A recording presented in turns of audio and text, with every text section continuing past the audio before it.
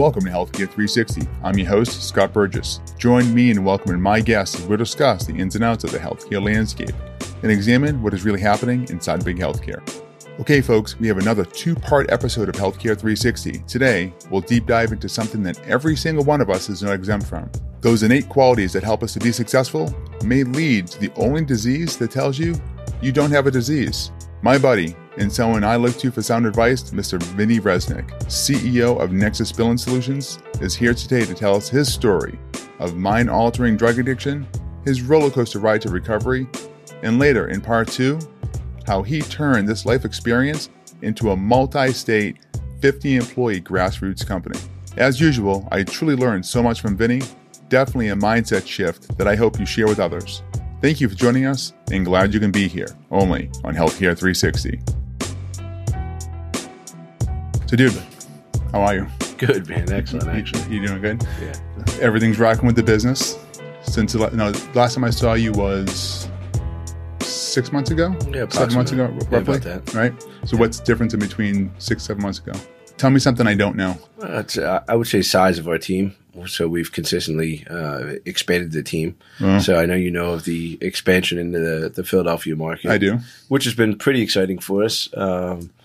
But things that you don't know, I guess, would be also some substantial progress we've made with development of our web portal, which is really a software application to increase efficiency in what we do. So that's pretty exciting as well.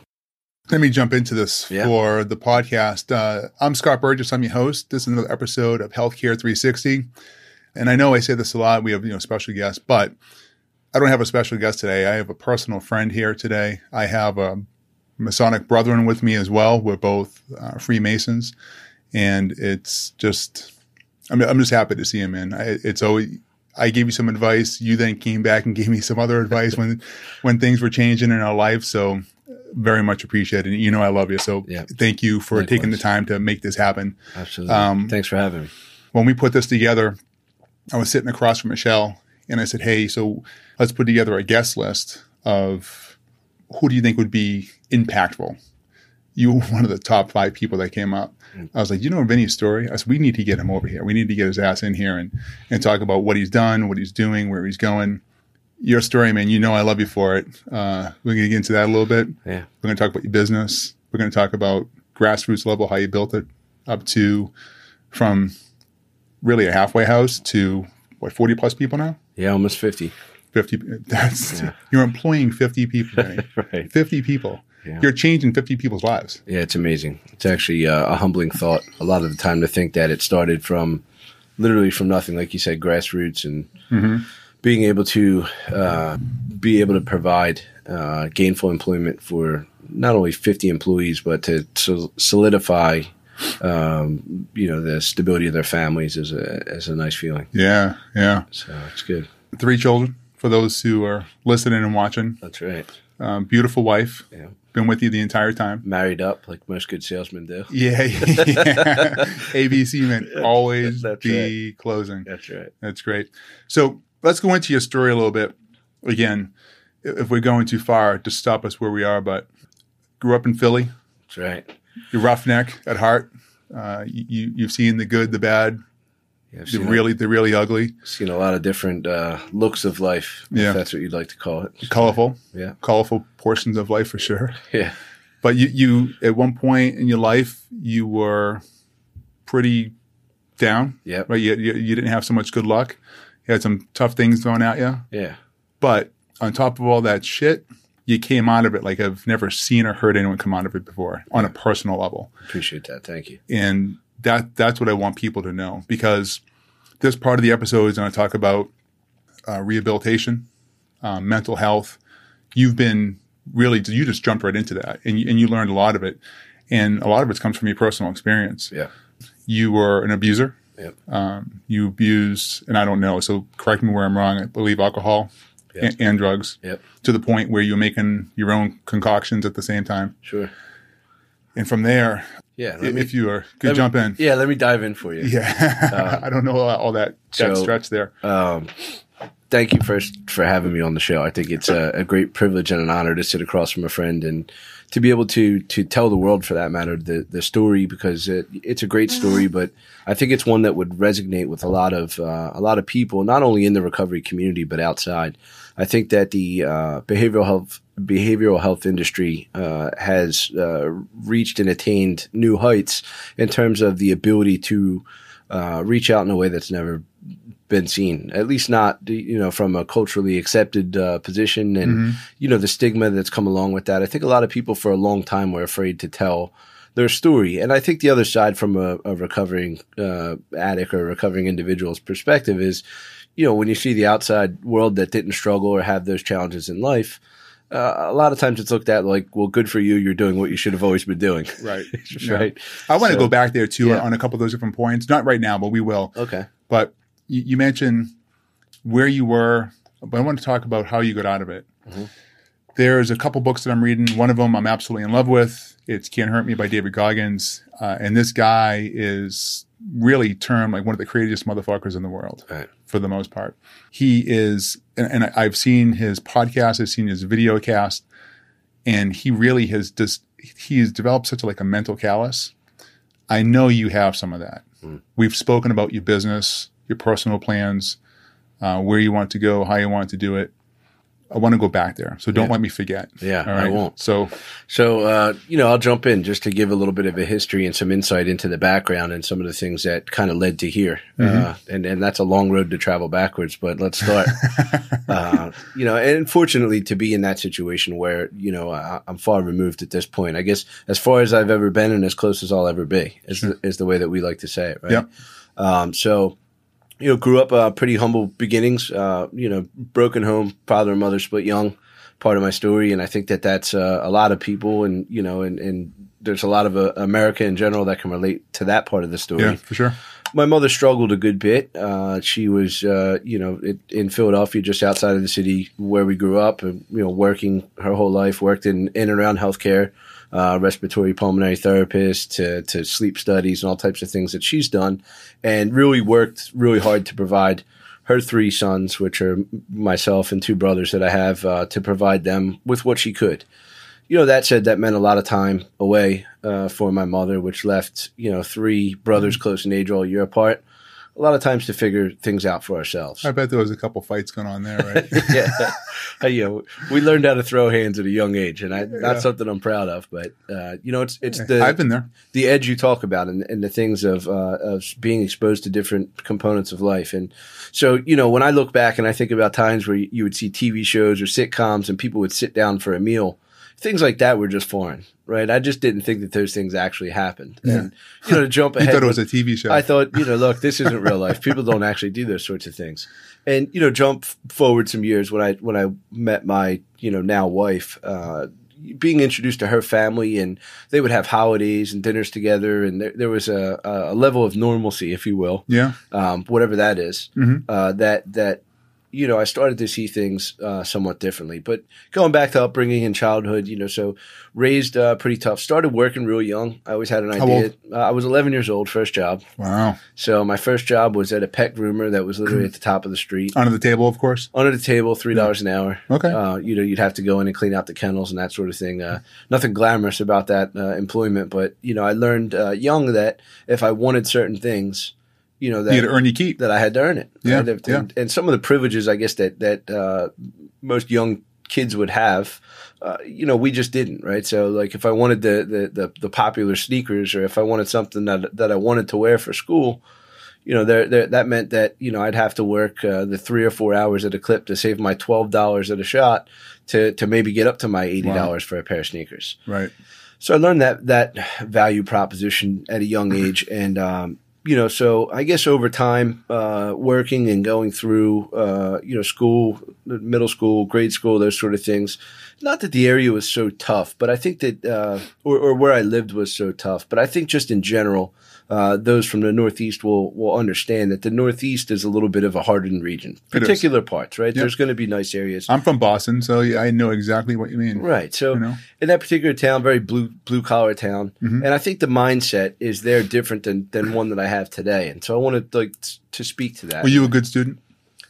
To a point, right? So I think that ambition always was a part of my student mindset, if you will. Yeah. However, I think that the correlation between the necessary actions that had to happen to become that success were left out. So somewhere in translation, from being a good student, could I absorb information well? Yes. Could I retain information well? Yes. Could I then articulate that information? Yes. The challenges that I had were understanding and realizing the value between the time and the input that actually had to go in to attain certain goals that needed to be met. Mm-hmm. So as far as scholastics and grades, I think up until, probably high school is where I really started to, mingle with a bad crowd, right? So okay. I know that it could be— What part of high school? First year or second year? Sophomore year. So really 10th grade is where things started to take a turn. Now, I can tell you now, looking back, being a father, having a young daughter, my oldest daughter is 12. I remember the first time that I had tried any sort of drugs, I was 13 years old. And I remember there were some kids in the neighborhood that were smoking pot, things like that. And I figured, you know what, hey, how big could this be? And there was So let me stop you for a second. Yeah. Why did your mental psyche want to do it? What was the attractiveness, if you remember that far? It's hard to put a finger on. It's hard to put a finger on what the attraction was there. I think that for some, in hindsight, in retro, did you want to be cool or something like that? Yeah, maybe some part of it was, some of the kids that I deemed to be cool, or some of the kids that were getting into trouble fit into the popular crowd. Right. I never felt like I had a problem making friends. That was never really a thing for me. I always felt like I kind of fit in where I went. I think it took us 4 minutes to become friends when we first met at church. Sure. I think I've always had that going for me, but I think that there was something missing. And in retrospect, looking back, on doing some work on myself and really doing some soul searching through a recovery process, I've uncovered the fact that there was some emptiness inside. So there were things missing, whether that was from the broken home and really not having that stability at home and looking for those things from outside sources. Whatever the case was, I was looking for something. And I think that was an avenue or a way to get outside of myself that at a young age wasn't, looking in perspective, didn't look so dangerous. Sure. Right? Yeah. Did it have that element of danger and that feeling of, oh man, I could really get in trouble for this? Yeah. And I think that brought some of the excitement. I never anticipated from those points, because I think at an earlier age even than that, I can remember there was a picture of when we used to go to the boardwalk in Ocean City, New Jersey. They have those old-time pictures. Yeah, yeah. And, as kids, I remember they would dress you all up and it would look like it was, these old-time photos. And one of the pictures, I had a cigarette in my mouth. Oh, really? And I remember keeping the cigarette when I was a kid and then smoking it under the boardwalk. And I've seen that picture since as an adult, and I, look at it almost in disbelief. Because I remember that moment and think, wow, as a young kid that young, I was smoking cigarettes. So there was already some— Essentially the age of your daughter right now. Right. Maybe younger. Really? So, so it's some scary thoughts as a parent now. But, I say all that because there was maybe some predisposition that I wanted to be cool or bad in some respects. And, so that led to some of those later, I guess, patterns of behavior. Mm-hmm. And, as that progressed later into high school years, those trends continued and got worse. I think— When did it start to escalate? Really, the sophomore year is where I can recall it really taking a downward turn. I remember sophomore year, I lost interest in school. I felt like, what's the point? So I know that teenagers go through what they go through, but I think that, I really disconnected from the idea that somehow education would equate to success. And I started to gravitate more towards this idea of somehow fast money or these things that I saw some of the older guys around in the neighborhood were able to get came a lot easier. So I remember sophomore year, I think I had a truancy of like almost 90 days or something. Wow. And so the way I did that is there was a co-op program in the school. Sophomore year is the first year you're eligible. And so I just from day one decided, well, I'm going to leave at lunchtime like the rest of the kids do. And if I start day one, no one's going to be the wiser. What I felt— Was that true? Well, it was until a point. So the pot smoking didn't stop. And I remember, I would smoke pot before school a lot of days because that's kind of what I did. And I remember coming into school and I was a little out of it. It's early in the morning and, we were smoking pot on the way to school. And, I walk in and I see a gentleman, Mr. Schuler, and he's walking down the hall and he says, "Hey, how's co-op going?"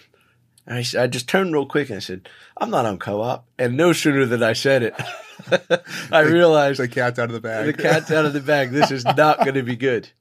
So he said, "Well, if you're not on co-op, why have you been leaving every day?" And that was start of some trouble patterns, right? Because in that area, truancy can be criminal after so many days. Right. So I remember you must have told your mother. Right? I had to. So at that time I was 17, so still a minor. 16 or 17, I was still a minor. Yeah. So she had to actually come to court because I was being charged with truancy. So this was the start of any real trouble, right? So any run-ins with any sort of trouble. And so let me back up for a second here. So you started off with marijuana, okay? Was there anything else that you started at? Were you smoking? Were you drinking alcohol? Like what else were you adding back in there? Yeah. So excuse me. Let me clarify too. So the areas that I grew up, these sorts of things I think are generational problems, right? Because there's a certain mindset that I'm now cognizant of, particularly from a bird's eye view and being outside of maybe the confines or restraints of being stuck in a sort of unilateral vision here, right?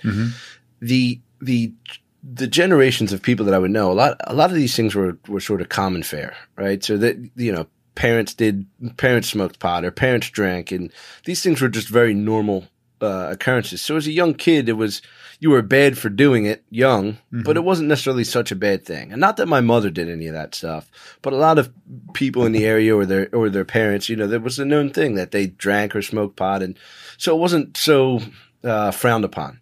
Right. And I think that. Looking for the word. I think that commonality, if you will, made some of it feel a little more okay than, looking back than it was. And so, that trouble begins. I start to get in trouble there. And, fast forward a little while, that precipitated. So you talked about other drug use. When I was 17 years old, I was a senior in high school at this point. So I had to be younger in my sophomore year, probably 15 or 16 when the truancy happened. Yep. I was a young senior. I do remember that. And my senior year, I was in a bad car accident. So I broke my back in this accident. I fractured my L4 and L5, which are the last two vertebrae in my back.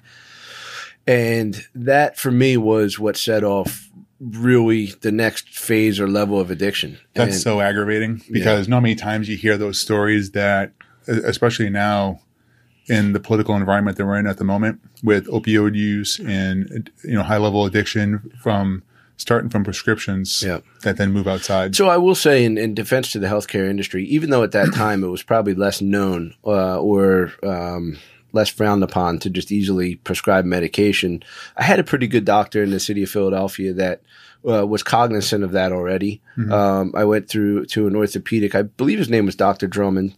And what he had suggested was that I went with an alternative to even potentially surgery, which was a Boston orthopedic brace. Okay. So essentially what that was, a hard shell was up to your neck for the most part. Or at least your collarbone. From roughly your collarbone down to your tailbone. It's a full wrap hard shell that's fit to you with a couple straps that come across. So I wore that for about 7 or 8 months. And in between, there was definitely some pain medication. That was the introduction for sure. Yep. I think for me, the challenge was I had a hard time then, stopping that. Because here's what it was. When I took the medication, I felt great. And when I didn't, I didn't. So, there was a correlation made there that, that I had pain. Did you have something going on in your head at the same way you were taking that stuff, or was it just you looking for pain relief? Yeah. So for a addict or, non-addict mindset, it's not like a hard trigger that just, you let the cat out of the bag and all of a sudden, you go from, Joe Normal to you're under a bridge with a needle out of your neck. Right. So, right. It's not that drastic. I think what happened though was, as a young man, who didn't know anything about drug addiction, didn't know anything about these things. Now, was I inclined to smoke pot or do certain things? Sure, I'd done those things at a much younger age, so it wasn't as taboo, if you will. But I think for me, with my experience, what I realized was that I felt that much better when I took, opiate medication. It would take the pain away. Yeah. I mean, to the point where I remember there was points where I couldn't walk. I would take pain medication, and I'd feel like I could run around the block. And you're humming. You're just going, right? You're ready to go. Right. So, when you're given you have a choice. Do you want to live in pain or do you want to be pain-free? Mm-hmm. And so the dilemma begins. So that is what started the introduction. Now, I know at some point the doctors very candidly were like, listen, we're not going to continue to prescribe this medication. Opioids can be dangerous. They look to alternative medications like Neurontin and some nerve type solutions that would help long term. They weren't viable solutions. I mean, once and so I think you were hooked at this point. Well, if you take a pain pain medication, it's a powerful narcotic, mm-hmm. right? So that powerful narcotic has a much more there's a much more tremendous impact for the result of feeling better than there is for maybe a medication that has to work maybe incrementally or doesn't take that complete edge off. Mm-hmm. So for me, it was hard to go from that pain-free feeling to then, living in pain or trying to take a medication that so was how not. bad was the pain off of the medication? If you had, so you had the typical question from a doctor, from 0 to 10, rate your pain. Yeah, so I lied a lot, so it's hard to say, right? Like, So in my mind, it's hard to really construct, and this is being honest now. Like, I remember there were points where it was always a 10. If I went to a doctor's office, it had to be a 10. Looking back, I would say a lot of those things were more livable than interpreted in my head. Mm-hmm. But there were definitely points after the initial accident. I mean, you fracture your back. It's not a small deal. Right. I think livable would be a good word to describe what initially was going on. The challenge was once you go from livable to fine, medicated, you don't want to go back to livable or anything that even remotely feels like livable. And so I think that was where the breakdown happened. It was definitely a path of less resistance in terms of feeling and having to go through that. How long did it last for? Which part? The back issues, the brace, the medication, continuation of the medication. So another good question. So I think one of the precipitating factors for recovering addicts and let's say drug abusers at first, mm-hmm. Who hopefully find recovery or some sort of process, is that you milk the cow. So how long did that go on for? Probably until I decided to get my life in order, right? Because there was always a reason for me to continue. Right. Another strange element of, that part of becoming addicted and physically dependent on a drug is that your body will manufacture pain. So the pain that's, probably livable in a lot of other scenarios is, seems excruciating in the moment, and then you compound that with the other factors that, would be symptoms of withdrawal and anxiety and things like that. And, the choice between just taking a pill to fix it or, stopping medication or finding other avenues, it's just much easier to take medication.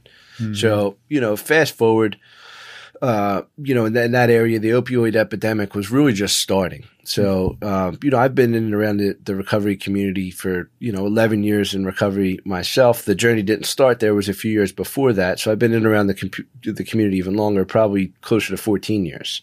So, there was a time there where I realized this isn't working, mm-hmm. right? And then what do you do? Right. And that's really where the challenge began for me because I think so you fast forwarded to how old are you now?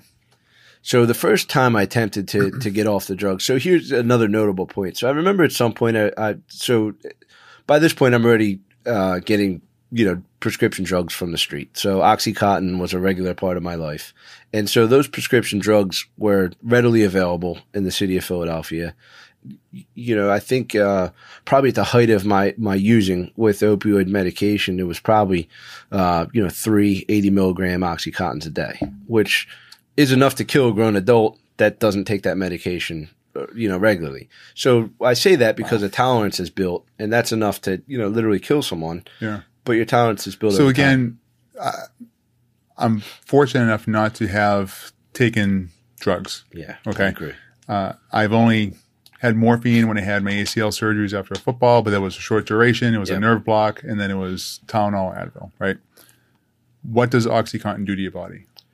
All I know is nerve block pain medication that's localized, and that's it. So if you've taken morphine, similar feeling, right? So it's going to just take all the pain away. There's a certain feeling if you over medicate or take more than you should, where you'll feel high, right? And mm-hmm. I think that's the feeling that most drug abusers or people who become addicted, go after.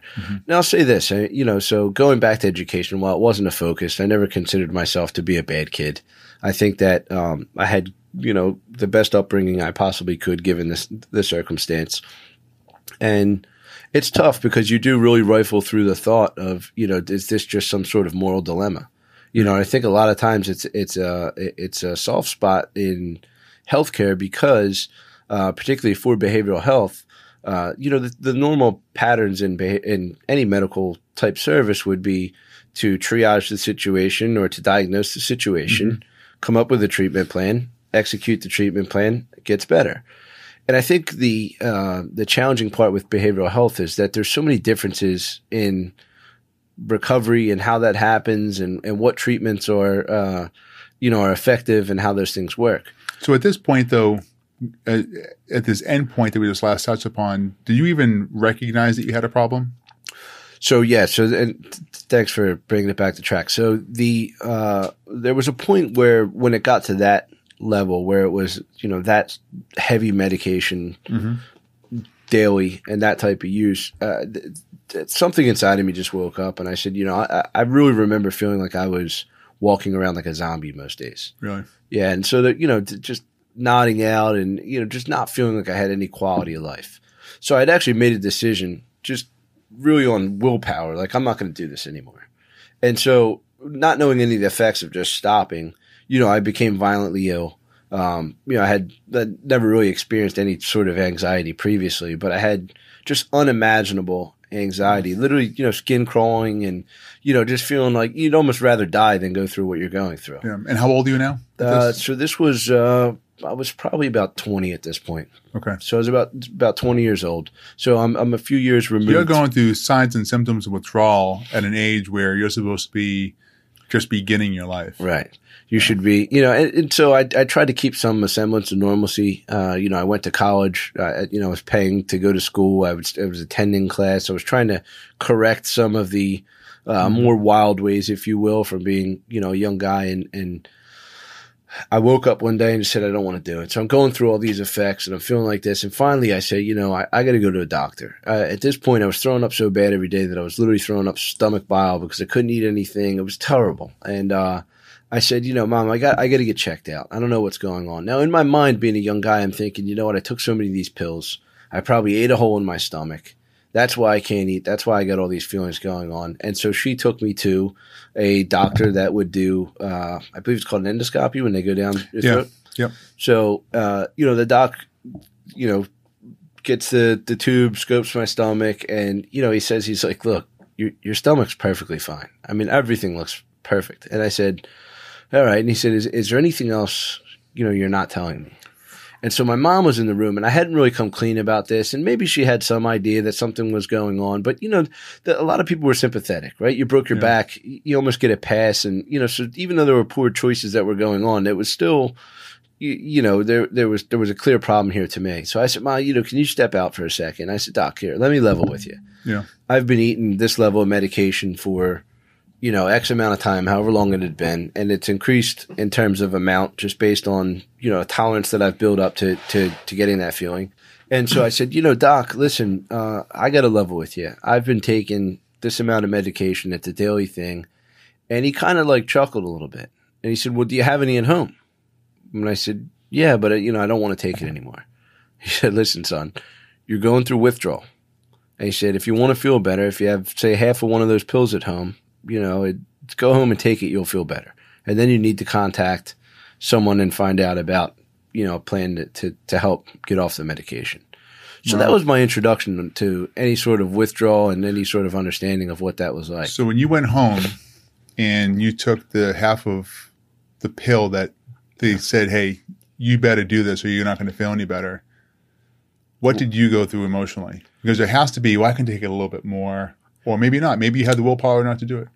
So I think I was always a pretty strong-minded young kid. Mm-hmm. And so I think from my perspective, I really, didn't want to take the medication. However, I'd been living in my own personal hell for probably three days or so at that point. And right. So, I did. I went home and I mean, literally for the sound effect here, like that felt better. Cold turkey.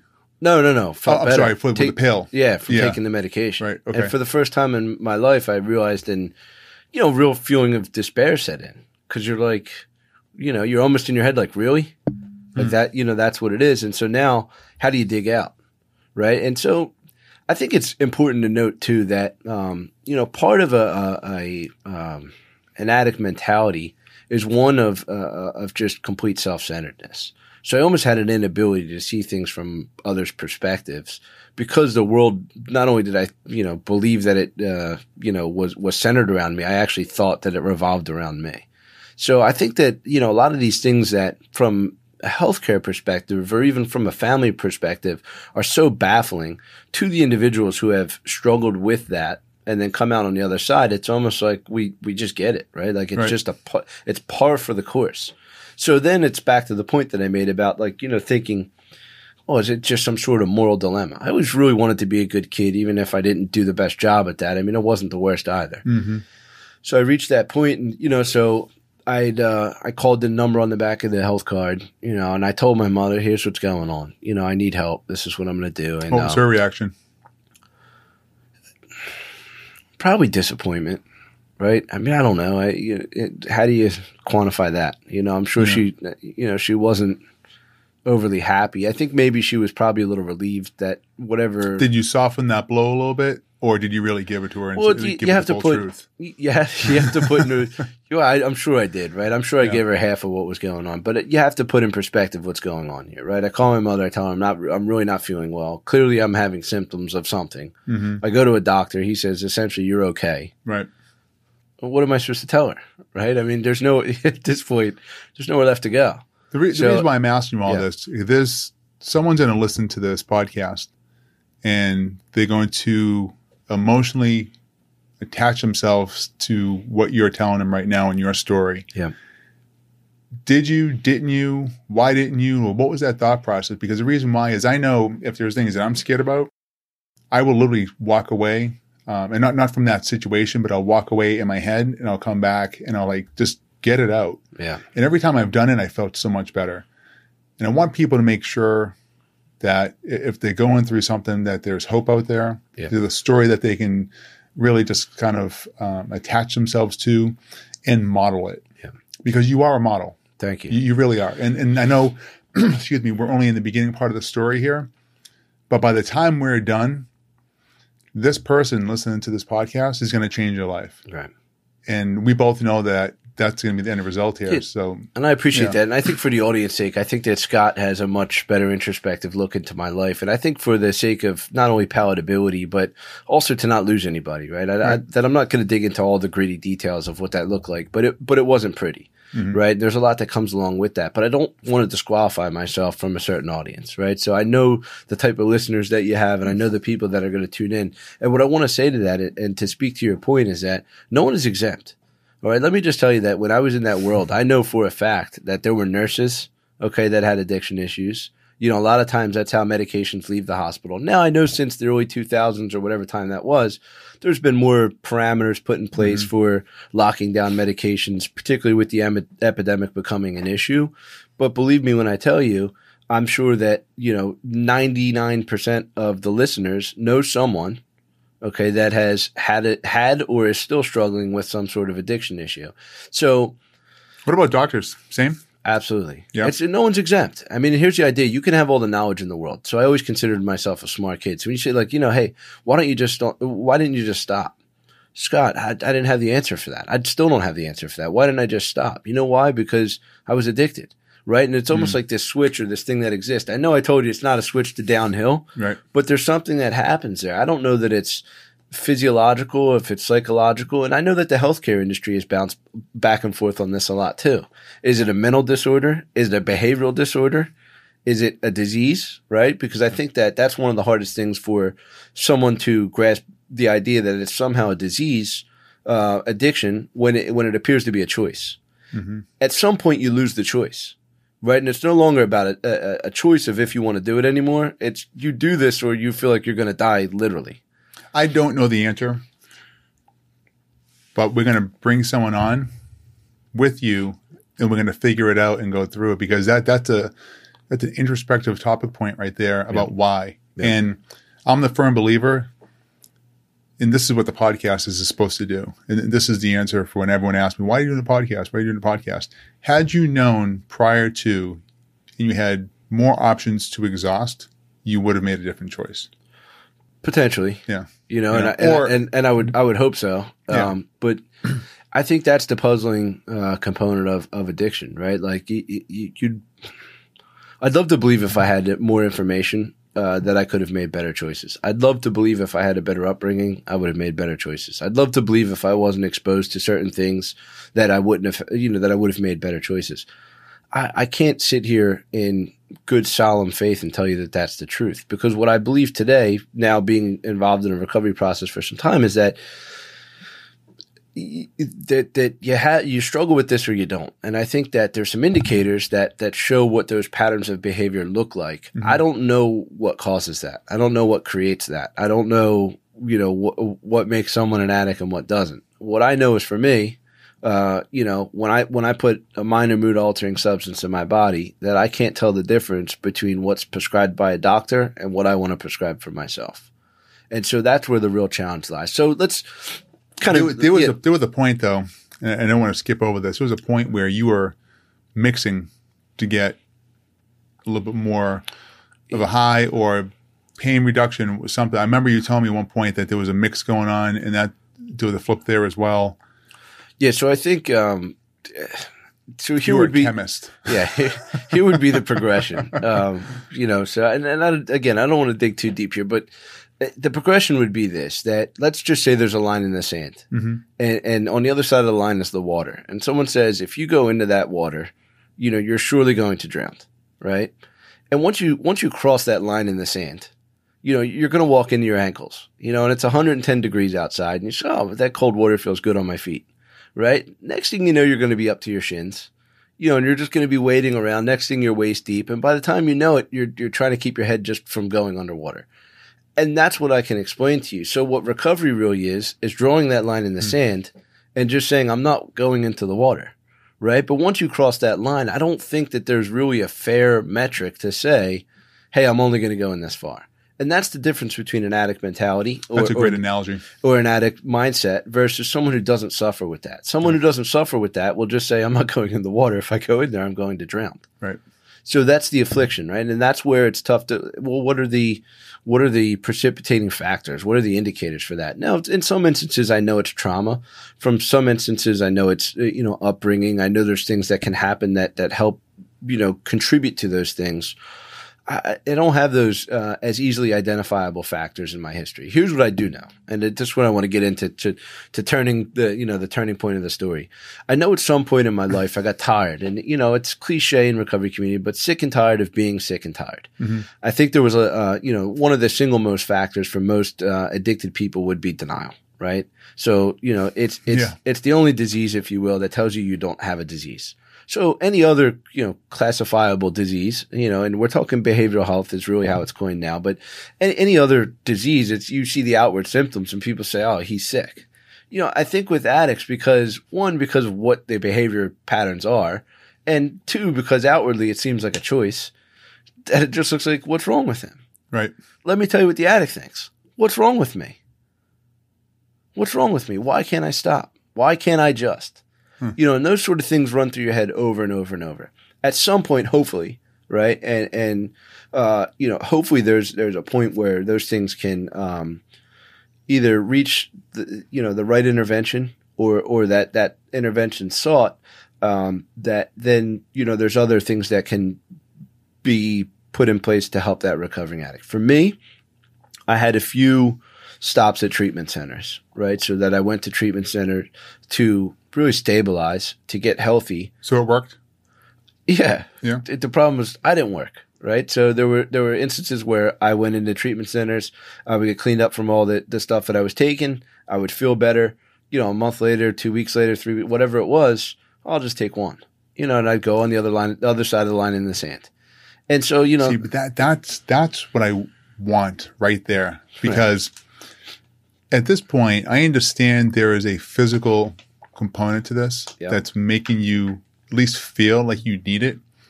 but where is your head?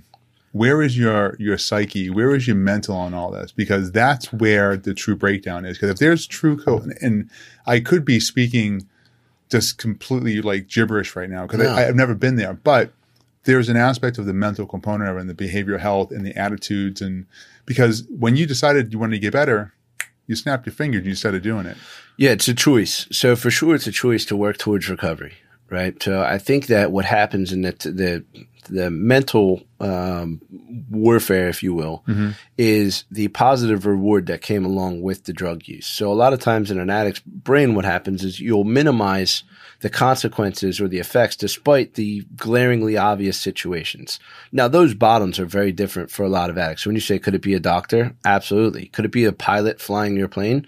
Absolutely. We hear these instances when they come out, but you have to look where there's smoke, there's fire. How many instances do you not hear about? Yeah, exactly. You only hear about the guys that got caught. Yeah.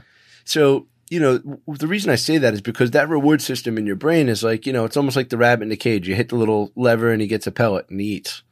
It's similar for an addict that there's that connection to that simple, reward or fix, if you will, right? And some of that battle is psychological because you know that you can feel better, right? So a lot of it, I think, comes down to probably some inner pain somewhere, whether that's actually physical or whether that's, inner and you have some emotional sort of things. And I think that's where, treatment and a recovery process becomes effective because you really start to identify like, okay, hey, what were some of the things or why were some of the things happening or what happened that made you do this? Right. So, for me, I'll give you, the bright side of the story, right? Yeah. So now that we've gone down the dark path of what that looks like, and look. Well, the bright side first off is just sitting in front of me. And glad to be here, with a smile on my face. And here's the other thing. I think that it's important to realize that, Scott had made mention in the start of the broadcast, like, hey, look, if you don't want to talk about certain things, like you don't have to. I'm really not ashamed of my story, Scott. I'm not. I think that because of some of those, maybe darker moments and things that a little bit better. Yep. I know that those things could have a tendency to lose part of your audience here, right? I know that those things have a tendency to disqualify certain people from. You want something though, where I'm again. If someone wants to shut it off and says, it's too dark, that's okay. But I'm telling you, you're going to change someone's life today. Right. And that's why I want to bring it out. Yeah. So I think, I think over time I've learned to give them more pointed points. Right. And I think that, my point is just that, I want to be able to speak to terms that can reach a more broad crowd. And that's what I'm saying. I'm not so worried about someone turning it off as I am just saying that I don't want someone to hear something and say, well, that wouldn't be him or that wouldn't be her. Right. Because it really could be anyone. So the reason I say that too is that, like, look, so any one of those people that not only, is no one exempt, but let me say this, that no one's exempt from recovery either. So I've seen the worst types of scenarios you could possibly imagine. I mean, people that you see that you look at them, there's no shot for that guy. And turn it around. I mean, I've seen the worst sorts of scenarios where, crack and heroin addicted mothers, that would live under the L, which is a major train that runs through Philadelphia, right? And lost their kids, lost everything that they've ever had. I completely do a 180, turn the other direction, put in, a recovery process in their life, get their kids back, become employable, all these sorts of, I mean, people that you would completely write, that as a recovering addict, I almost write off. Right. And I should be the guy that would be willing to give the benefit of the doubt.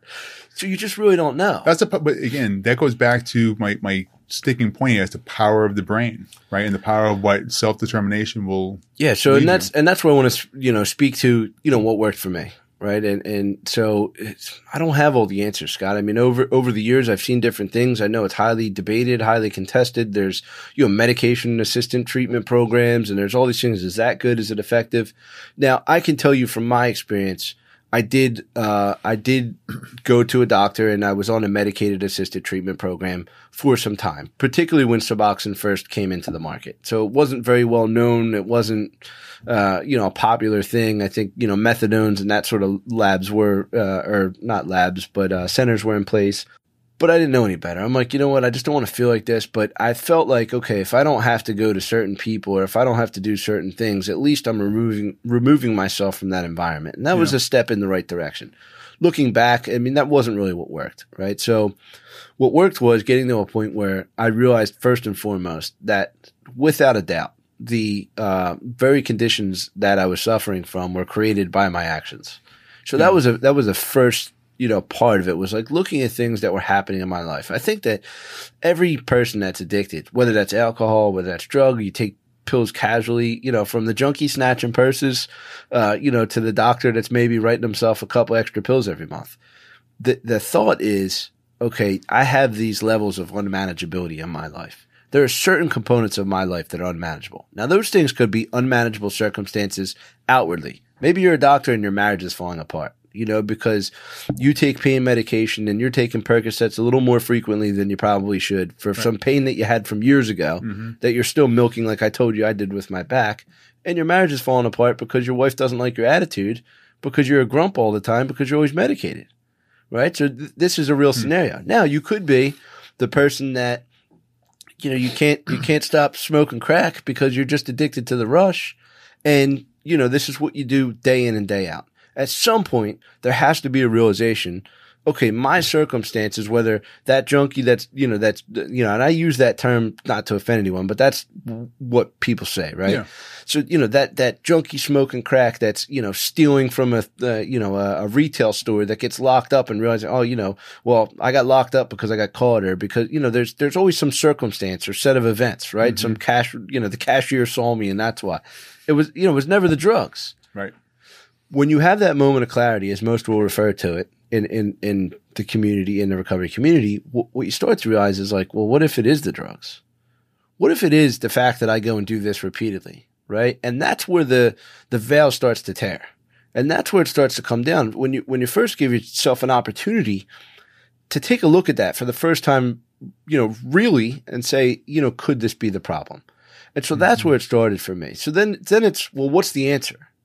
Right. So if you can get to a spot where you're medically stable, whether that's, whether that is through a treatment center, whether that's through a hospital, however those things happen. Right. So if you're on a drug that's physically makes you dependent, then the first order of business is to stabilize. And I think that the entire medical community would agree with that. Okay. So then what's next? So how do they stabilize though? Through medication or reduced medication? Yeah, usually they prescribe to you? Like a tapered system, probably something to treat the anxiety and the withdrawal symptoms. I mean, those things, the physical ailments are actually easier to treat, right? Because they're easy to see and assess and go through. It's more than what is the psychological effects. So what I'm hearing is even at the first accountability stage, and that's really what it is, it's accountability. Sure. You need help. You need to be dependent on someone else, not dependent on the medications or the drugs. Well, and it's a good point, right? Scott, your thinking got you in that mess. How's your thinking going to get you out? Right. So why the recovery community is effective is because essentially what it is other recovering addicts that have found the way out, right? And I heard the story one time. They know all the justifications too, well, they know the mindset, they know the self-centeredness, they know the BS you're going to come up with to try to talk to, and someone outside doesn't know, right? They don't get the mindset. It's baffling to the outside world. Why does a guy think like that? Or they just don't think you're no good, right? It's just not a good guy. Right. But to the recovery community, it's like, it's kind of like a been there, done that. And I remember hearing a story from a guy in the inner city of Philadelphia. Because once upon a time when I realized, okay, I want to change my life, what do you do? I said, you know what, I'm going to start going to meetings. So I got involved in 12-step meetings. And it was by way of suggestion. Now, some of that encouragement came through means I didn't anticipate, but the encouragement came nonetheless. Mm-hmm. And so I go to, these 12-step meetings. I remember the first time I went to a meeting and someone, raised their hand, said their name, and everybody answered in unison. I did like the look around like, oh my God, this is a cult. I can't do this. But how old were you at that point? I want to say I think 22, the first time I'd gone. And, I remember thinking to myself, there was a guy had shared a story and he was talking about, some story about getting shot at or something when he was getting drugs. And I remember just thinking to myself, like, I'm never doing that. That's never going to happen. I got nothing in common with this dude. This place is not for me. And, fast forward some timing, and I continued to go back because I didn't like the way that I feel. Not initially. After that moment, I was bouncing in and out of going to meetings, and I was still using prescribed medication, and it was this vicious repetitive cycle. And so you find your way back. You're on, you're off, you're on, you're off, continuously, and you find your way back to the doorstep. And one of the things we'll say in recovery is like if you found your way here, it's probably not because you were doing such a great job. And like that's the reality. I mean, you can at least identify with that. Like I'm not here by accident. I think that's applicable in so many other avenues of life right now: jobs, relationships. How many times have you ever heard of just people just find themselves in continuous relationships with new people that they meet? Yeah. So it's a behavioral attitude and it is mindset. And so for me, what I believe and what I found is that addiction affects so many different areas of life, right? So like drug addicts is a little harder to identify with, but what about the guy who gambles his mortgage away? Sure, right. What about that guy? I mean, is he a terrible? No, he probably in most minds, in most perspectives, you don't see that guy as the same guy as the one that's stealing from a retail store. So let me ask you this question. People who have an addictive mindset, are they compulsive mindset at the same time? Yes. Are they two in the same? So I'd say, and this is maybe why I have some doctors smile, I think almost all doctors would agree that one of the probably diagnosable components of that behavioral component would be probably a compulsive or obsessive component, right? So that there's some obsession and compulsion. Now I'll say this.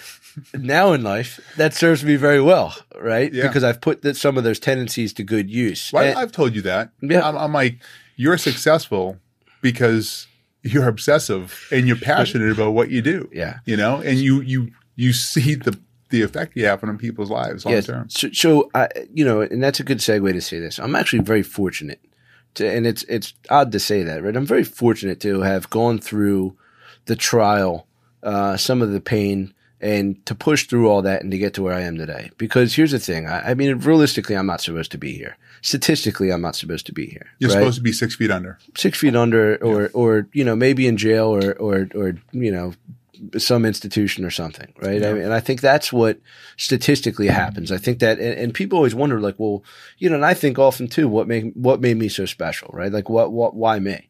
And I think really what it was is that when I got into that process, what I realized is like, look, I don't know. And, with 11 years in recovery and counting, the one thing I know today for sure is I know that I don't know. And that's the only thing I figured out. So let me give a snapshot, but I'm going to go backwards pretty quick with this. Yeah. You are a believer in God. You're a Christian. Yep. You're a practicing Christian with your wife and your kids. Yep. Where were you with God at that point in your life? I'll give you the I'm not saying that God's the answer because so to back up, so grade school I was in Catholic school for 8 years. Okay. So I was an altar boy. I did my good duties. Right. Remember the ringing the bells? Yeah, I rang the bells. I'd walk the wine to the priest. And even thinking back to laugh, I remember eating communion and drinking out of the wine bottle in the back when I was a kid. So I don't know where these things started. I don't know, so I mean, but I think that there was always an idea if I understood the concept of God. I don't think until the recovery process really happened. And really that's probably the biggest gift in my life, right? Was really understanding that a recovery process is geared towards getting you away from that self-centered mindset and bringing you more to a God-focused mindset. I think what the recovery community does well is probably what society misses on some marks. And that's what it does is it breaks down the barriers of entry for a level playing field, right? And really what that is there's an ability to choose what we would say in recovery community, higher power. And what that's a softball, right? Because you have different denominations, you have different religions, you have different cultures. And so what allows someone to do is come in and like, look, we're going to allow you to choose what that looks like, right? Yeah. And once you're comfortable with that, then we're going to allow you to, or teach just you like how our to fraternity. We're going to teach you how to put some faith in that. So I remember, just kind of fast forward. So I started going to these meetings regularly. And so what I started to see was that there were a lot of commonalities and I would hear things and I'd be like, what were those? So There were people would tell stories, and while the stories weren't exactly the same, they were relatable, right? They were very relatable in the sense that, like, hey, look, I remember being in a situation I didn't want to use, and here I am. I wake up and I'm asking myself, looking in the mirror, how'd you get here again? And I could think to myself, well, I did that. I remember that moment specifically. I remember looking in the mirror, literally with a gut-wrenching, disgusting feeling, looking at myself like, how did you get here again? I mean, against every odd that I thought, my willpower is going to carry me. I'm not going to do it this time. I'm dead serious, committed to myself, to everybody around me, wanted to do it, and then failed. And you'd look at yourself just in utter disbelief and utter disgust. How did I get here again? Right? And then here's the worst part. The people around you do the same thing. Yeah. So you really don't even get the encouragement except for, guess where? The people who have been there and understand. So you're up against all odds. You're battling yourself. You're battling most of the rest of the world, right, to try to overcome this hurdle. Your self-esteem was in the gutter. You're crushed. Yeah. You got nothing. There's nothing in the tank. There's nothing left to give. And, that's, they call that the gift of desperation, right? So when you really hit that bottom, and when I started to really get honest with myself and say, look, I'm suffering from the very conditions that I'm causing, right? So now what's the answer? So I started getting involved in the recovery community. And long story short with that, it's designed to, again, bring you back to a relationship with God so that you move from the self-centered, you identify some things along the way, you have an opportunity to look at character defects. I remember going through, step work and talking to a guy and saying, he says, look, you need to go to 3 of your closest friends and you got to ask them to tell you the 3 things that they don't like about you the most that you could work on. Wow. I mean, think what about were those that. Answers? I remember one that bothered me was that I interrupted people when they talked. Probably part of that like compulsion. I'm doing in this podcast. Yeah. I'm trying to bring some stuff out there. No, but it's part of that compulsion. And so let me just give you an instance there. So these are hard things to take feedback, on. Especially at your age too, right? Yeah, Young age. For any age. I mean, really, Scott, at any age. Who wants to hear about things that people don't like about them? Well, on a side note joke, I would say a higher majority percentage-wise of senior citizens probably don't give a shit. Right. Because they've done it, they've lived it, and they're just like, something, I'm out on my way out, don't care. Yeah. Well, how would their life have been if maybe someone told them sooner? And, and so these are some of the things that I'm grateful for today, right? So if you think about that though, so someone says to you, hey, you're going through this process and you're trying to, and it's a continual journey, right? It's about betterment, really. It's not a destination, it's a journey. And the idea was like, when I would get feedback like that, while it would bother me, at some point in life, I would have some example of where that would show up, right? So someone says something, I get excited, compulsively interject, and then would start talking as if what they said didn't matter. And so I started to make some of these connections of like, hey, this behavior just doesn't affect one area of my life. Yeah. And I start to look back. So what happened? Let me tell you about my life. My whole life, I got misinformed information from misinformed people. Where was I going to go? What was I going to do? Right. Huh. So one of these things I realized kind of early on, and this was through a process too. I remember there were some oddities in my home, things that my mother, I don't know if it was her upbringing or what, but I remember that at the dinner table, you couldn't drink anything until you were done eating. So you didn't take a sip of your water, your juice, your whatever you had until you were done eating. And I remember I was out with a bunch of guys, after a meeting, and we're all out and we're hanging out. And we go out. I mean, at this point, I'm living my life. I'm enjoying life. I got things back in order. I'm working. I'm, a productive member of society. How old are you? So 25. Took me from 22 to 25 to really understand that I needed that process in my life, right? And so I'm out with these guys. I'm probably 25, 26. Someone says, hey, man, something wrong with your drink? And I was just like, no, why? So you didn't drink anything. You're almost done. And it was this like aha moment in my head. And the reason I didn't do it was the conditioning. It's what I was brought up with. I was told you don't drink until you're done a meal. Even when I got older and had a choice, I had never done that. So it wasn't even a thing. The reason I tell you that story is because that was the first time in my life I realized how many more things like that do I have, or things that I do that I don't even know. And that's where I really started to try to search these things out. So when I tell you I'm really fortunate to have had this happen, I am, because I got an opportunity to take a look at myself in a way that most don't. Right. So then through that journey, you talked about, good Christian man, family, things like that. I've been afforded the opportunity to go on a mission to try to understand what that looked like firstly for me, and I explored a lot of avenues, right? Even though I went through the Catholic thing and did that as a kid, I wasn't entirely convinced that was my path. Yeah. We've debated about that back and forth and had some good discussions about God and the Bible and all that. Yeah. And the denomination specifically. Yeah. And I think that for me, what I found was, if God wanted us to know exactly what he looked like and who he was, he would have showed us. He would have showed. We would know by now. Yep. Right. So I think that a big component there is faith, and I think that once I understood that, it was a lot easier for me, and that's where, I found the desire to build that relationship through that channel, and I'm grateful that I did. That all said, I think that what opened the door for that to even be possible was, some of the systematic things I learned even from going to meetings. They'd say show up early and stay late, right? So I'd go to church, I'd show up early and stay late. Yeah. I'd talk to people. I'd tell people kind of where I'm at. And, I think that for the first time in my life, or for a long time in my life, I felt like I was able to rely on other people around me, and then I was able to build healthy relationships.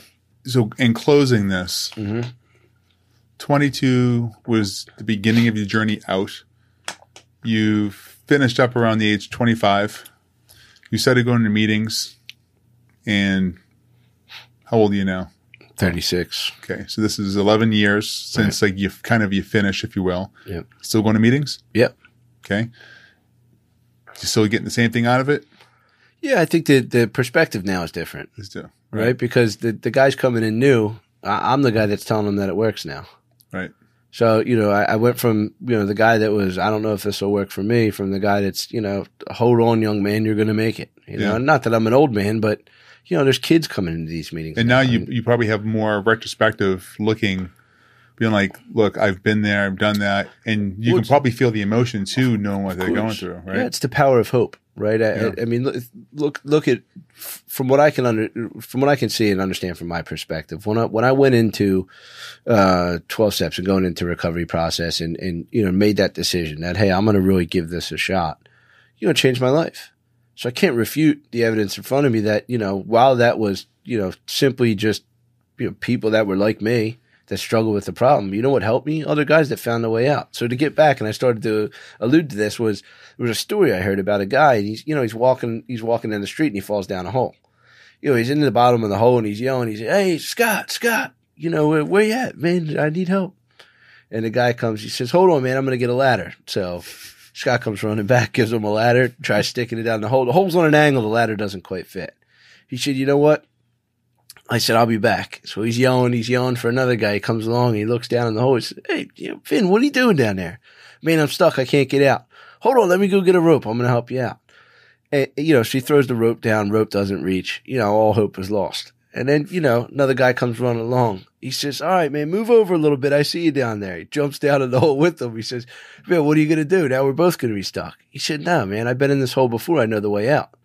So the ladder and the rope are more like the conventional means, things that you think would work, that just may not, right? And really what I found was helpful was the guy that kind of jumped down in the hole with me said, no, man, don't worry about it. I've been in this hole before. I know the way out. So, I know the ladder and the rope looked appealing, but this is the way out. And so, it's just an analogy or a picture of kind of what that looks like. It's really hard to explain, right? It's hard to explain how that works, but there's a connection that can be made. And I think that's But emotionally, I just connected with that story. Because I put myself mentally just now in a position that wasn't favorable or something that I thought I was by myself where someone's done the same thing. And immediately I had that connection saying, I'm not alone. Right. Yeah, and that's actually funny that you say that, because one of the slogans in recovery is never alone. Right. Really? Yeah. So, I mean, it's funny that you would mention that. And that's really the mindset, is that you go from a very self world, right? Yep. And feeling very alone, because part of the nature of disease of addiction and what that does to the psyche and to the individual is there's isolation. At some point you find yourself all alone. Yeah. And that's where the depression and things set in, where it's, woe is me. And it's every other circumstance and things, until you can really take a look at that, and you can say, you know what, it was you, and it was the drug use that caused these things. Now, again, there may be other factors, and my story really isn't that, but there may be other things that contribute to that. But at the end, that's what it feels like. It's that feeling of just being alone. And so, having those guys alongside you and saying, look, we know the way out. Just follow me. I got to a point where I was willing. So, 22 to 25 is a gap. So really 22 23, just kind of trying to figure out if I even like these people. I remember there was a guy that shared in one meeting, and I think he had like 4 teeth in his mouth, and he's talking about I have 25 years clean, and I'm thinking, well, I don't want what that guy's got, you know? Yeah. Because I was very judgmental. I mean, as great as I probably looked myself, you know, I'm thinking, I probably look beat up too, and here I am judging this guy. Right. But he's managed to get his life in order. He's 25 years, you know, he's sharing hope with guys that need it. There was a girl on LinkedIn who I'm friends with the other day. She actually made a really, really cool call and post that she put on there. And she gave a quick stat. It didn't say, you know, why they were there. All we know is that 650,000 people annually are released from prison or jail or some kind of incarceration annually. Wow. Those people need to become employable, and they're going back into the workforce, and don't judge. She then gave an example of how they hired someone who had a past record, and how they're literally the most dependable, have the highest work ethic, and have exceeded every expectation they've ever set out for their own company. Right. And I'm like, yeah, so I just commend that type of mentality. I think what happens is you know, when you've been to hell, you appreciate heaven a little bit more. And so I think, you know, just to give you the snapshot. So 24 was my first real effort in recovery. 10 months I managed to stay, no mind, mood altering substance. And wisdom teeth started to come in. And, you know, despite my better judgment, you know, I go to the doc. Doc says, listen, you know, I tell him, Doc, listen, I'm in recovery, no narcotics. I don't want any of that. So he said, you know, how long? 10 months. And he says, oh, you'll be fine. You know, just don't abuse them. So I'm like, well, he's a doctor. He knows what he's talking about. And, you know, unfortunately for me, Scott, I think, you know, maybe some of those reservations I might have had, you know, prior. So it's the line in the sand, right? And so, you know, I take the medication. Doc says, here, I'm just going to give you 12. Listen, I took the 12. Guess what? I took them as prescribed. Oh, first time in my life I've ever taken medication as prescribed. You know what I think? This was at 24. This was at 24. So after 10 months in recovery, doing well, life's back in order. I mean, really no turmoil. Things are going really well, right? I got this thing come up. I got wisdom teeth really bothering me. They got to come out. Guy says, you're crazy. You can't do this without taking pain medication. Now, I talked to guys in recovery. They all told me not to do it, except for like maybe one guy. Look, you're not a martyr. There's certain instances where maybe you have to do that. Of course, I listened to the one guy, not the masses. But then, you know, the doctor says the same thing. It kind of confirmed, oh, okay, good. Well, long story short, you know, that was the first time I had taken medication as prescribed. Yeah. I got that feeling again. And, you know, I convinced myself, oh, you know what? This thing worked. 10 months. Now I'm taking medication as I'm supposed to. Maybe I'm back to normal. You know, maybe I'm normal now. Maybe I never really had a problem. I just had like a stage in life. You know, and these keep things, going back to your brain, man, and the roller coaster you're putting yourself through. I mean, I'm glad it's painting that picture because that's what it feels like. Yeah. Right. So now, hey, I'm good again. Like all your justifications and your mindsets and going back to justifications and, well, is it really this? Is it really that? And the games that you're playing with yourself at this point. It's almost like your first love. Right. Right. It's like the girl you know is no good for you, but you keep going back, or maybe the guy that you know is, if it's a female, you know, that they just keep going back, and it's just like, I don't know why. Right. And so, you know, I say that because, you know, kind of cool story. So that was September 13th, 2007. Funny that you know the exact date. Well, it was that was the first time I, you know, really started my journey of recovery. And so, September, that went on for 10 months, in recovery. So now I convinced myself, hey, look, I don't have a problem anymore. Great. So now I'm just going to take them once in a while.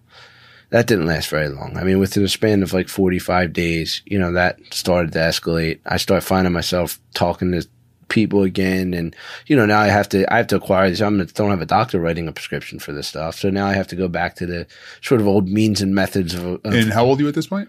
So now I would have been 24. Okay. Right. So, you know, I'm trying to give a chronological order of your age here. As we go along. Thank you. Yeah. So I would say for me internally, it really felt like holding $1 million and giving it back and saying, you know what? I don't want this. You can have it. And that's the best way I could put it into layman's terms for somebody who just doesn't understand the thought process of what's going on. It literally feels like holding $1 million when your life gets back in order and then you go back to that. So I remember some moments of clarity where I'm saying to myself, I can't do this. So I'm 2 months after I had 10 months period, 2 months I'm still doing this. And my wife says, listen, my father-in-law now has a timeshare. We're going to go away. And I said, you know what? That's it. I'm going to go. I'm essentially going to detoxify myself. I really knew from going through this a few times what it would take. I'll taper myself down, and I'm not doing it. I'm going to start going back to these meetings. Yeah. So I brought enough stuff that I thought would last for the week. By Tuesday, Wednesday, it's almost entirely gone. I'm starting to scramble thinking, oh my God, how am I going to make this work? And, I remember making a decision, like, you know what, this is it, right, at night. And I only had like this little bit of what I brought with me left. I remember taking that and I'm thinking, I'm going to go through it. It just is what it is, right? And I remember that morning at 5 a.m., I was, kind of tossing and turning. Some of the symptoms start setting in, and I'm, going from the couch to the floor to the bed to the couch to the bed, trying to get comfortable because you're just jumping out of your skin. Yeah. And my wife's phone goes off. Back then, they still had clam phones, like the flip phones. The flip phones. And so my father-in-law is an avid fisherman. He loves to fish. Terrible fisherman, but swears he's good. But, he's always good for a 5 a.m. call for fishing. And so we're in North Carolina, we're in the Outer Banks. And so I swear that's him calling her phone to say, hey, let's go fishing. And I opened the phone, and my wife had programmed in 1 year anniversary would have been for sobriety, clean time, whatever you want to call it. Yeah. And I don't know what it was, Scott, but in that moment, I remember it just felt like, like a dagger piercing my heart. Like it really was a realization of everything that I had potentially given back, that $1 million that I was holding in my hand and said, you know what, this is no good. And I remember saying to myself in that moment, Vin's one day, right? And I knew that I had 10 months in me because I'd already done that, right? So I said, dude, you have 10 months. You have to give this another go. So the irony there is that I actually, got clean again on the same day that I did the year before. So it went from September 13th, 2007 to September 13th, 2008. So I knew that I had this 10 months in me, but I also knew that I had to have missed something. And what I missed was the idea that I could essentially use any drug successfully, whether that was, any drug, any minor mood altering substance successfully. So everything I learned through that recovery process became evidently clear, by what had happened. So now let's get into the good part. What does recovery afforded me? What does that afforded me? And I didn't even really mean for this to be a whole thing on recovery, but I think the other thing is too is we'll probably just break it into two parts. Yeah, we'll give everyone the ride up, and we'll just cruise down. So let me segue into this. Yeah. Okay. Because again, I am not just proud of you. I envy you in what you did. Okay. Thank you. I've never been there. I don't want to be there. One last question before we go. Mm-hmm. You just explained, as I'm listening through this, a complete roller coaster ride, mental justifications, mental heartache. It really was mental heartache because you're either justifying or you're abusing. It's one or the other. You've been sober for over 10 years. You've had to have had moments of weakness. How did you do it? Where was the willpower? Where was your inspiration moments? What were the things that said, it's just not happening? Yeah. So let me give you, I did talk a lot about kind of how I got there and some of the things I did, but I didn't really, and I would imagine probably people want to hear a little more about this. So yeah, because that's the mental callous. Yeah. Let me tell you what works. So let me tell you what works. And there's differences of opinion here, but I can tell you empirically what I've seen over time that works, right? Mm-hmm. I think that what I've seen that works is treatment works, right? I've seen, multitudes of people that have gone into treatment. Now, treatment starts from a level of inpatient detox and works its way all the way down to outpatient, which could be individual or group counseling sessions where you're checking in maybe one day a week or that sort of thing. It works, right? But there isn't a one size fits all for recovery, right? There's different varying degrees of sickness and different rates of recovery. So everyone's bottoms are different. Everyone's conditions are different. I think that's what makes it somewhat challenging for doctors. And I think the other challenging factor, and it's not to disqualify the intellect of a doctor, it's just that a lot of these things are baffling. So that value of that peer-to-peer understanding or that peer-to-peer let me tell you 3 things about doctors I've learned so far on this podcast. Mm-hmm. They have absolutely little to no training in education of nutrition unless they pursue it on their own after they receive their degrees. They have little to no education in running a successful business practice because there's nothing taught in med school, and they have little to no education on pharmaceuticals, their long-term effects, how it affects the genome and the biome in the gut, which is the center of everything in our body, which we now know for a fact. Those 3 factors alone, they don't know. All they know is what they're educated on. Yeah. Yeah, and I think that to expound on that point, I think that I can only speak to what I've seen, right? So I can only speak to what I've seen. And you know, you may have some doctors and some, you know, medical professionals that have seen other tracks and other things work. But what I can tell you is that I've seen many different forms, right? I know that treatment, there's a formatted process for how that works. There's a set format of how long someone's in treatment, where they are, and how long it is. Now, here's the variable there. Treatment centers differ. Treatment centers differ significantly, right? And the professionals that you're talking about that maybe have little or no, you know, experience when it comes to certain aspects, there's varying degrees then of what that process even looks like. So there's no unilateral solution there that's just kind of a one size fits all. Now, you also have in that field, a lot of times you have treatment professionals or maybe even doctors or clinicians that have suffered through similar addictions and things like that. And I think what I've seen more long-term, that they're usually the most impactful, right? Because I think there's a certain level of relatability that sometimes can be missed. I'm not saying all the time. I think that there's some pretty sharp and astute medical professionals outside of just, you know, qualifying yourself by having gone through addiction, right? Right. But I would say too, like the doctors that would be involved in treatment, I mean, they would know and probably have done the due diligence, the research. I'm talking about the general practitioner. They're not going to have done all that research because it's too much for them to know. Well, and it's another lax area in this department, right? So to the fact that you say that, like a lot of doctors, and probably now it's getting better, but I think a lot of doctors are like, well, where do we send those? You know, where do we send these people? Where do they go? What do they do? What works? What doesn't work? And so, listen, minimally, what someone can do, and it doesn't cost them a dime, is they can go to a 12-step program.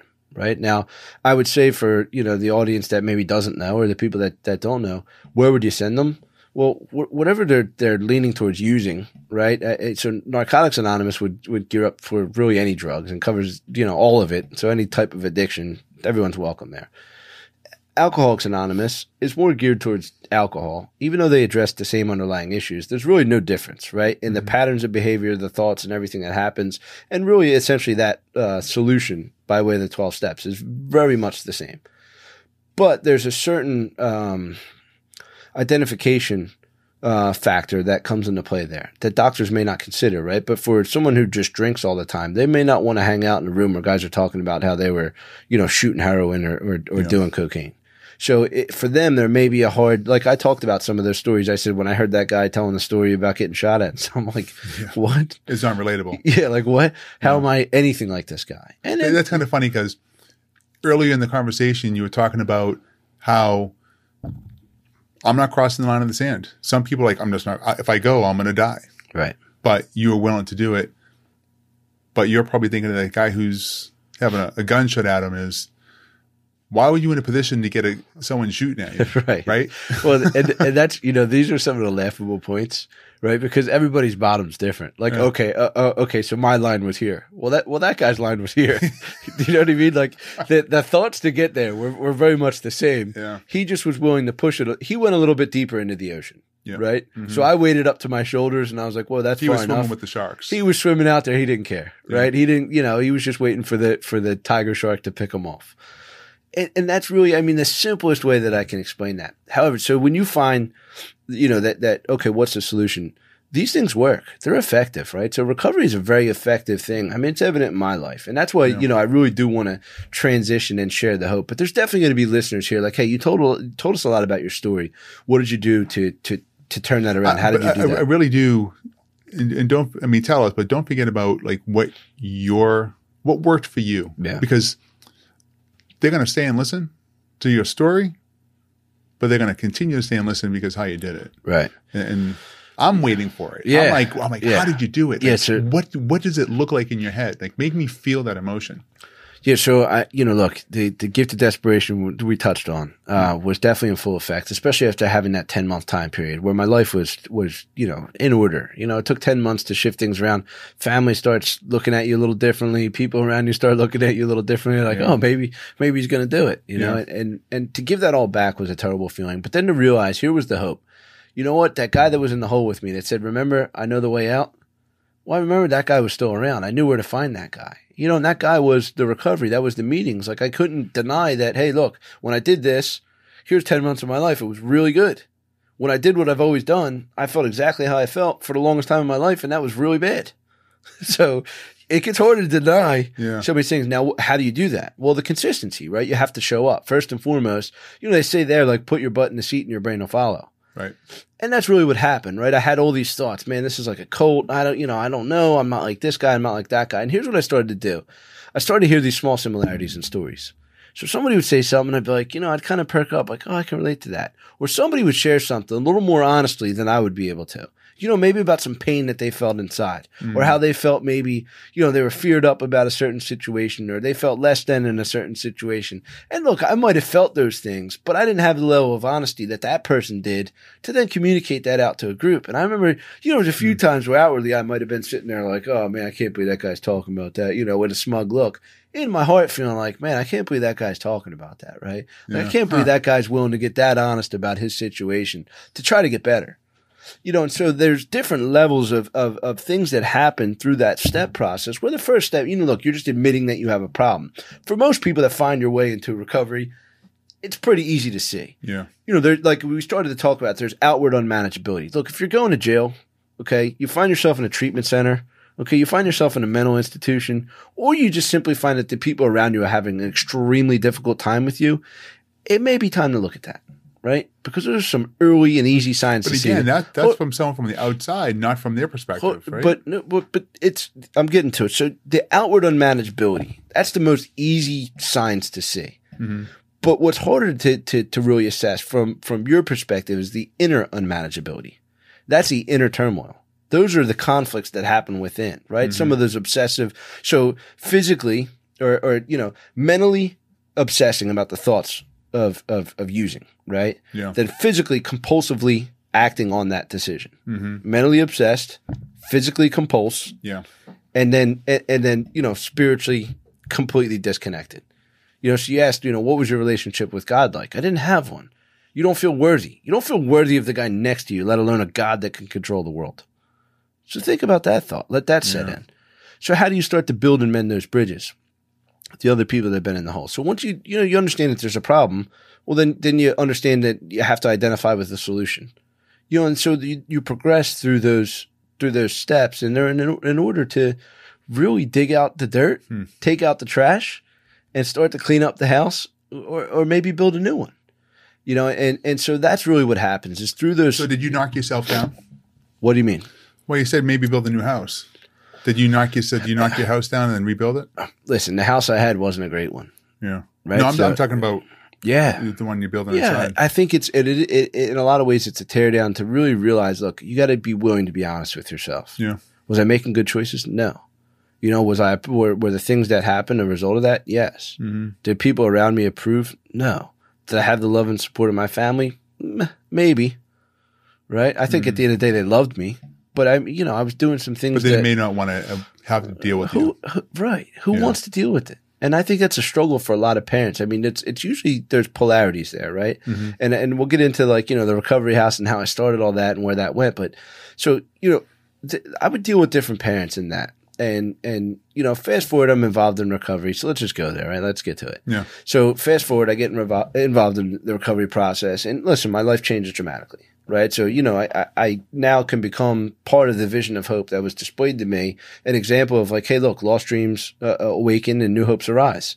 So I start to see things with a new horizon, right? I'm not capped to the once, grim future that I believed in my head would exist. Like this is always going to be, right? I don't see a way out and you're not trapped in that hole any longer. So now it's like, hey, I'm out of the hole. There's a whole new world out here. Let's figure this out. Like you had mentioned earlier, look, some of the best guys I know, the most motivated guys I know, and some of the guys that are the most savvy and willing to go get it are guys that have been there. I mean, when you've been down in that ditch and you feel like there's no tomorrow, you live your life like there's no tomorrow. If you can turn that off and turn it into a positive thing, where now you realize there is a tomorrow, not only do you have tomorrow, but you have the day after that and the day after that.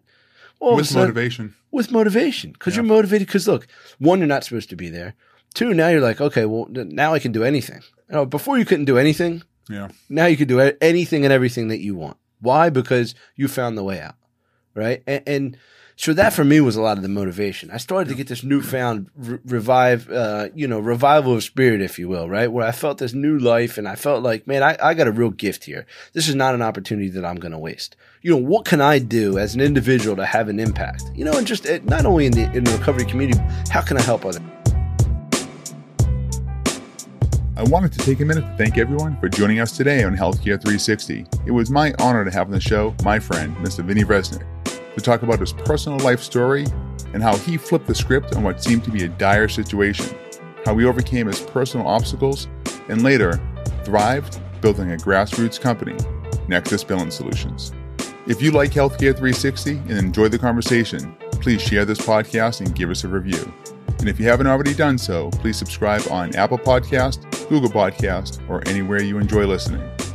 If you want the conversation to continue, you can find us on Twitter at HC360 Podcast or healthcare360podcast.com. Thanks again. This is Scott Burgess with Healthcare 360. See you next time.